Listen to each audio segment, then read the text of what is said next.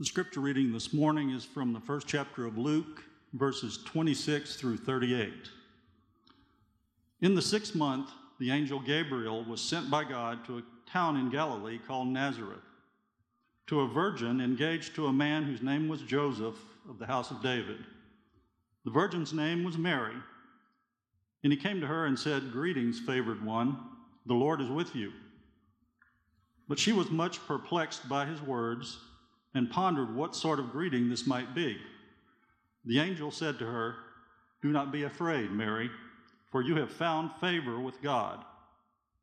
And now you will conceive in your womb and bear a son, and you will name him Jesus. He will be great and will be called the Son of the Most High, and the Lord God will give to him the throne of his ancestor David. He will reign over the house of Jacob forever, and of his kingdom there will be no end." Mary said to the angel, "How can this be, since I am a virgin?" The angel said to her, "The Holy Spirit will come upon you, and the power of the Most High will overshadow you. Therefore, the child to be born will be holy. He will be called the Son of God. And now your relative Elizabeth, in her old age, has also conceived a son, and this is the 6th month for her who was said to be barren. For nothing will be impossible with God."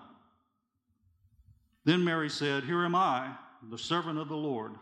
Let it be according to your word." Then the angel departed from her.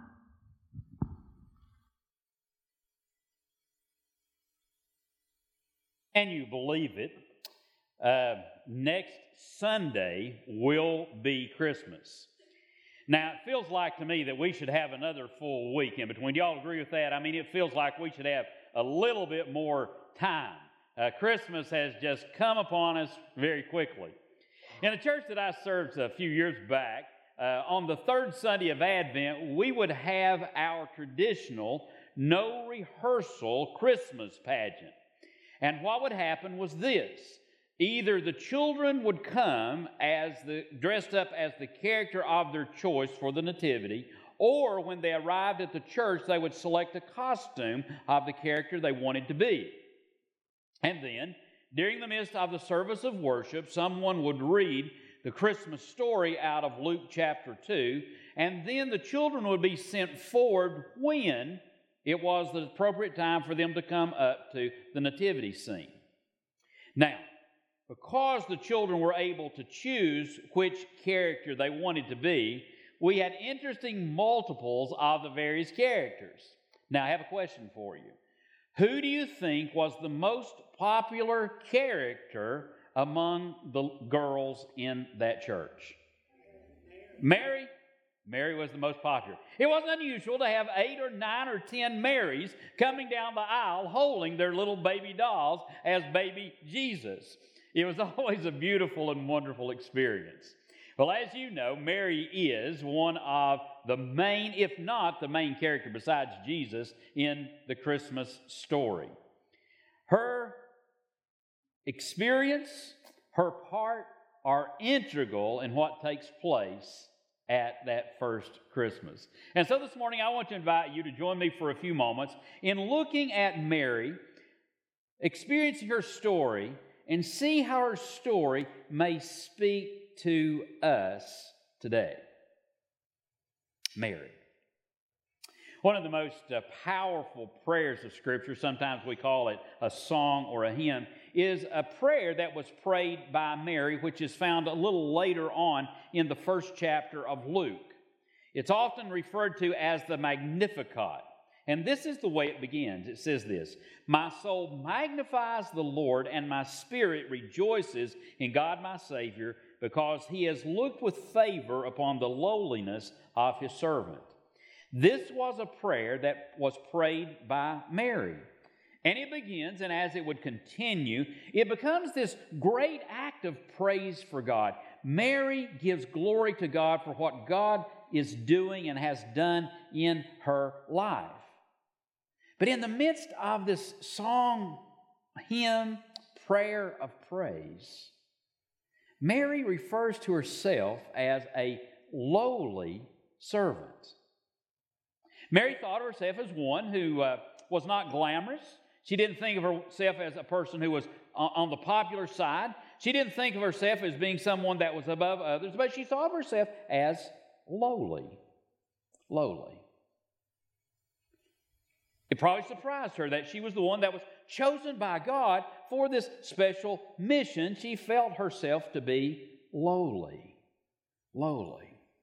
It's interesting, as the gospel writer here in Luke, or his name is actually Luke, as he begins telling Mary's story, he also tells the story of her lowly existence. He tells us, right as he opens up with the story of Mary, that she was from the town of Nazareth. Now, Nazareth is a small community located in the northwest portion of what we know as modern Israel. And it really was an insignificant place. It was a part of the region of Galilee, and Galilee didn't have much significance either for the Romans or for the Jews. It was basically considered just to be just an everyday, ordinary place without much significance. Galilee, its largest city, was the Decapolis, which was basically a collection of 10 communities that formed this supposed city. It had really little significance in the Roman Empire. It wasn't strategically that significant for them as well. It was just a place that kind of existed. It was just kind of there. And then Nazareth was this small town that sat on a little hillside that overlooked a fertile farming valley. And if you were going to go to Nazareth, you had to be going there. You didn't just happen to pass through the community because it was separated from the main road. It was a small, insignificant town. I'm curious, how many of you all grew up or were born and were raised in a small, insignificant town? How many people? Raise your hands. Raise your hands. All right. Probably about a third, maybe close to half of our congregation came from small, insignificant towns. I came from one of those such towns. At least I went to school. I didn't even live in town. I lived outside of town, but I went to school in a town. It was called Gate City. If you probably don't know where it is because you'd have to be passing through there to get there, or have to know somebody to be significant. Gate City was a one red light town when I grew up. And when you got into Gate City, you either had to turn to the right or the left. And if you turned to the right, you weren't going anywhere. If you turned to the left, you weren't going anywhere. I mean, it was an insignificant town. And Mary, God's lowly servant, had no glamour about her, nothing that would draw her fame, from a very insignificant place. And on top of everything else, she was a young girl, basically. She may have been as young as 13, maybe as old as 16 or 17. She hadn't lived life long enough to have any status or place in her community. As a teenager, she probably was maybe known by a few people, probably her immediate family. But there was really nothing about Mary that would draw attention to this woman. And yet today, we do shine the spotlight on Mary during the Christmas story. And yet it was Mary that God chose, this insignificant, lowly peasant from an insignificant place. God chose her to be the mother of the most special child ever to be born. Now, I really think that God must have a weird sense of humor, all right? I really think God must have a weird sense of humor. Think about this in terms of parenting children, particularly firstborn children. In an ideal situation, you have a husband and a wife who come together, hopefully in a good, healthy marriage. A child is conceived. The mama gives birth to that child. And here then they bring this child home from the hospital. They're inexperienced. They have little clue what they're supposed to do. The child isn't sent home with a manual or anything else. And God entrusts that couple with a baby.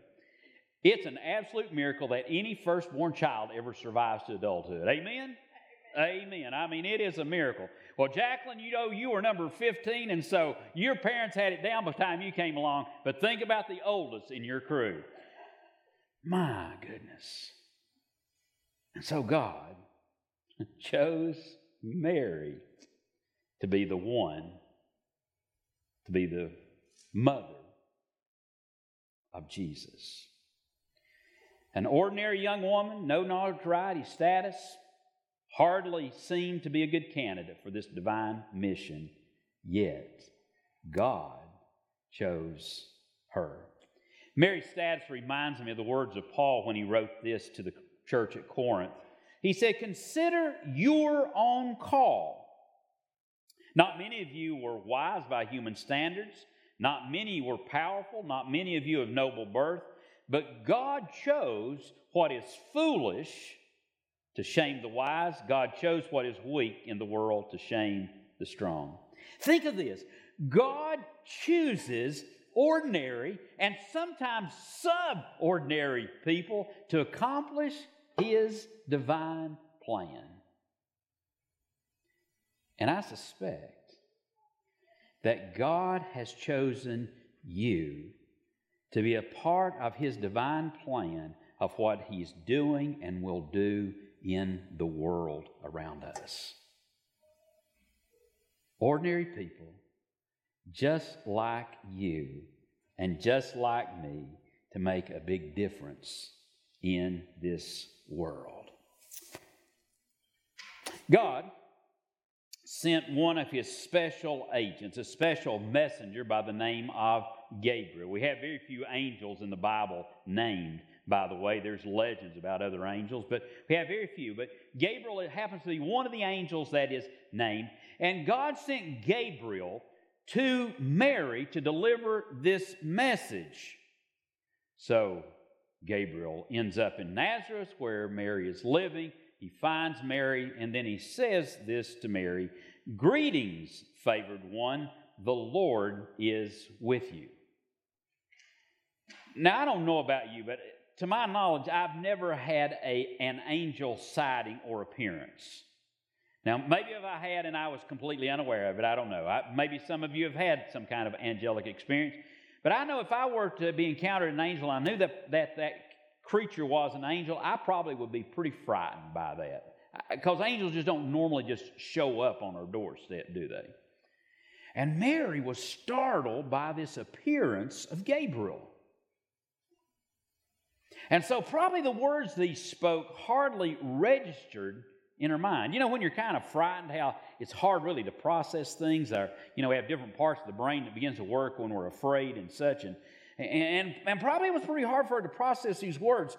But just think of the words that the angel spoke. He said, "Greetings, favored one." Lowly, Mary would think, yes, I'm not very significant. But favored one? But favored one? These words began to roll around in her life. Well, maybe you have sensed some kind of calling in your life. Maybe it was a calling to lead some kind of ministry. Maybe it was a calling to be a pastor. Maybe it was serving a particular group of people. Maybe it was using your gifts in some way to make a difference in other people's life. And maybe when you sensed or felt that calling, you, like Mary, wondered about this idea of God calling you. Is it possible that you could be a favored one by God? Is that possible? Like Mary, I was called into a special ministry when I was yet a teenager. I was 17 years old when I sensed a call to become a pastor. I was from an insignificant place, from an insignificant family, and yet God called me. And now, even after 46 years of pastoral ministry, I wonder more today why God called me than I did as a 17-year-old. You know, often God calls people that we look at those folks and we think, why would God call her? Why would God call him? But God calls, and in that call, God bestows God's favor. Gabriel shared with Mary what she was to be. She was to be this mother of this special child who would rule over a kingdom that would be eternal.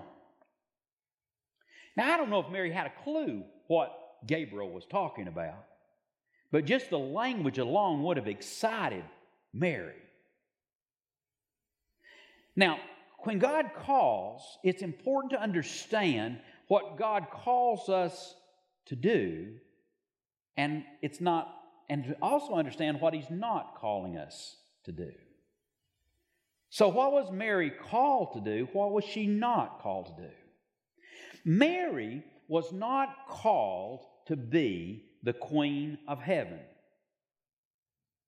Mary was not called to be a ruler over this kingdom. Mary was called to be the mother, a supportive role. She was called to be the mother of the one who would rule over this eternal kingdom. Hers would be more of a supportive role. Ruling? No, that was for her son. She was called to be the mother of Jesus. In God's calling in our lives, there are really few who will stand in the spotlight.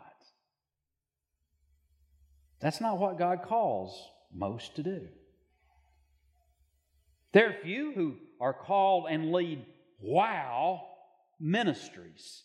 You know, it's the ones that make the headline kind of ministry. It's ones that a lot of people are drawn to. Great things happen and recorded. Do you realize that the vast majority of pastors serve small congregations? Women and men of God? Countless people serve God and answer a call and are hardly known for what they do, because some rock babies in a nursery and leave a fingerprint on that child that lasts for eternity. There are some who pick up food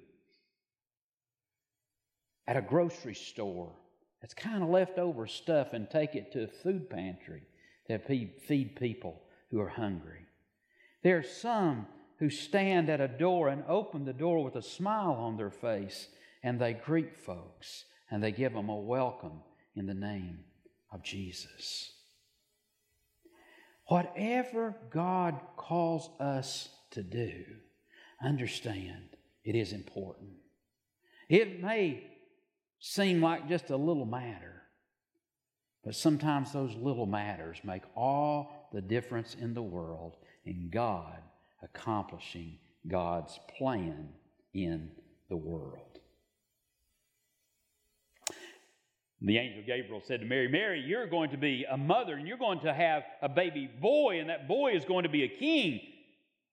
Mary's mind began to work because she began to realize that what the angel said from her perspective, in her situation, in that moment, at that time, was not possible. She said to the angel, how can this be? I have never been with a guy sexually. I can't be a mom. She understood the birds and the bees. She understood how things work in this world. Mary's question is something we need to understand. Not the particular question that she asked, but the fact that she asked the question. Because, see, oftentimes God will move in our lives, nudge us to do this or to do that, some kind of task, maybe even a lifelong vocation, and we begin to analyze what God wants us to do, and we think, I can't do that. I don't have the skill. I don't have the ability. I don't have the resources. I don't have the time. I've got things going on in my life that I don't know that I can rearrange them to do this, God. Mary had the courage to talk to the angel, in essence, talking to God about what she lacked. And when God calls you to do something, whether it's small or whether it's huge, and you begin to realize that there are obstacles in your way, it's time to talk with God about that. And that questioning or that talking with God isn't a matter of you balking about what God's calling you to do, but it's helping you to see what God is about. Because the angel Gabriel told Mary, Mary, what's about ready to happen to you is going to be a divine thing. The Holy Spirit is going to come upon you. You're going to have a conception unlike any other kind of conception ever before. It's going to be a divine miracle. God is going to do it. Understand this. When God calls you or God calls me to do anything, God's already got the resources in mind and wants to give them to us to accomplish His plan. Mary, the Holy Spirit will come upon you and you'll conceive. Everything is possible with God. What's God about in your life? Is God at work transforming you, remaking and remolding you? Nothing's impossible with God. What's God calling you? What's God wanting you to do? Whether small or huge, nothing is impossible with God. Mary had a posture that I believe is a critical posture for all of us to have when it comes to God's calling. She said, "Here I am, be it as you say." Are you willing to say that to God? Is that your posture? If so, get ready, because God is going to do great things in and through you and help to accomplish His plan through your life. Let's pray. Father, today we give you thanks for Mary, the mother of Jesus. Lord, we hardly know why you chose this young woman for this great, enormous task. We're so grateful that she was willing, and she said, "Here I am." Lord, I pray now that you would move in all of our hearts, that would be our reply to you, that here I am. Do with me as you want and as you desire. And Father, we make this prayer in the blessed name of your Son, Jesus the Christ. Amen.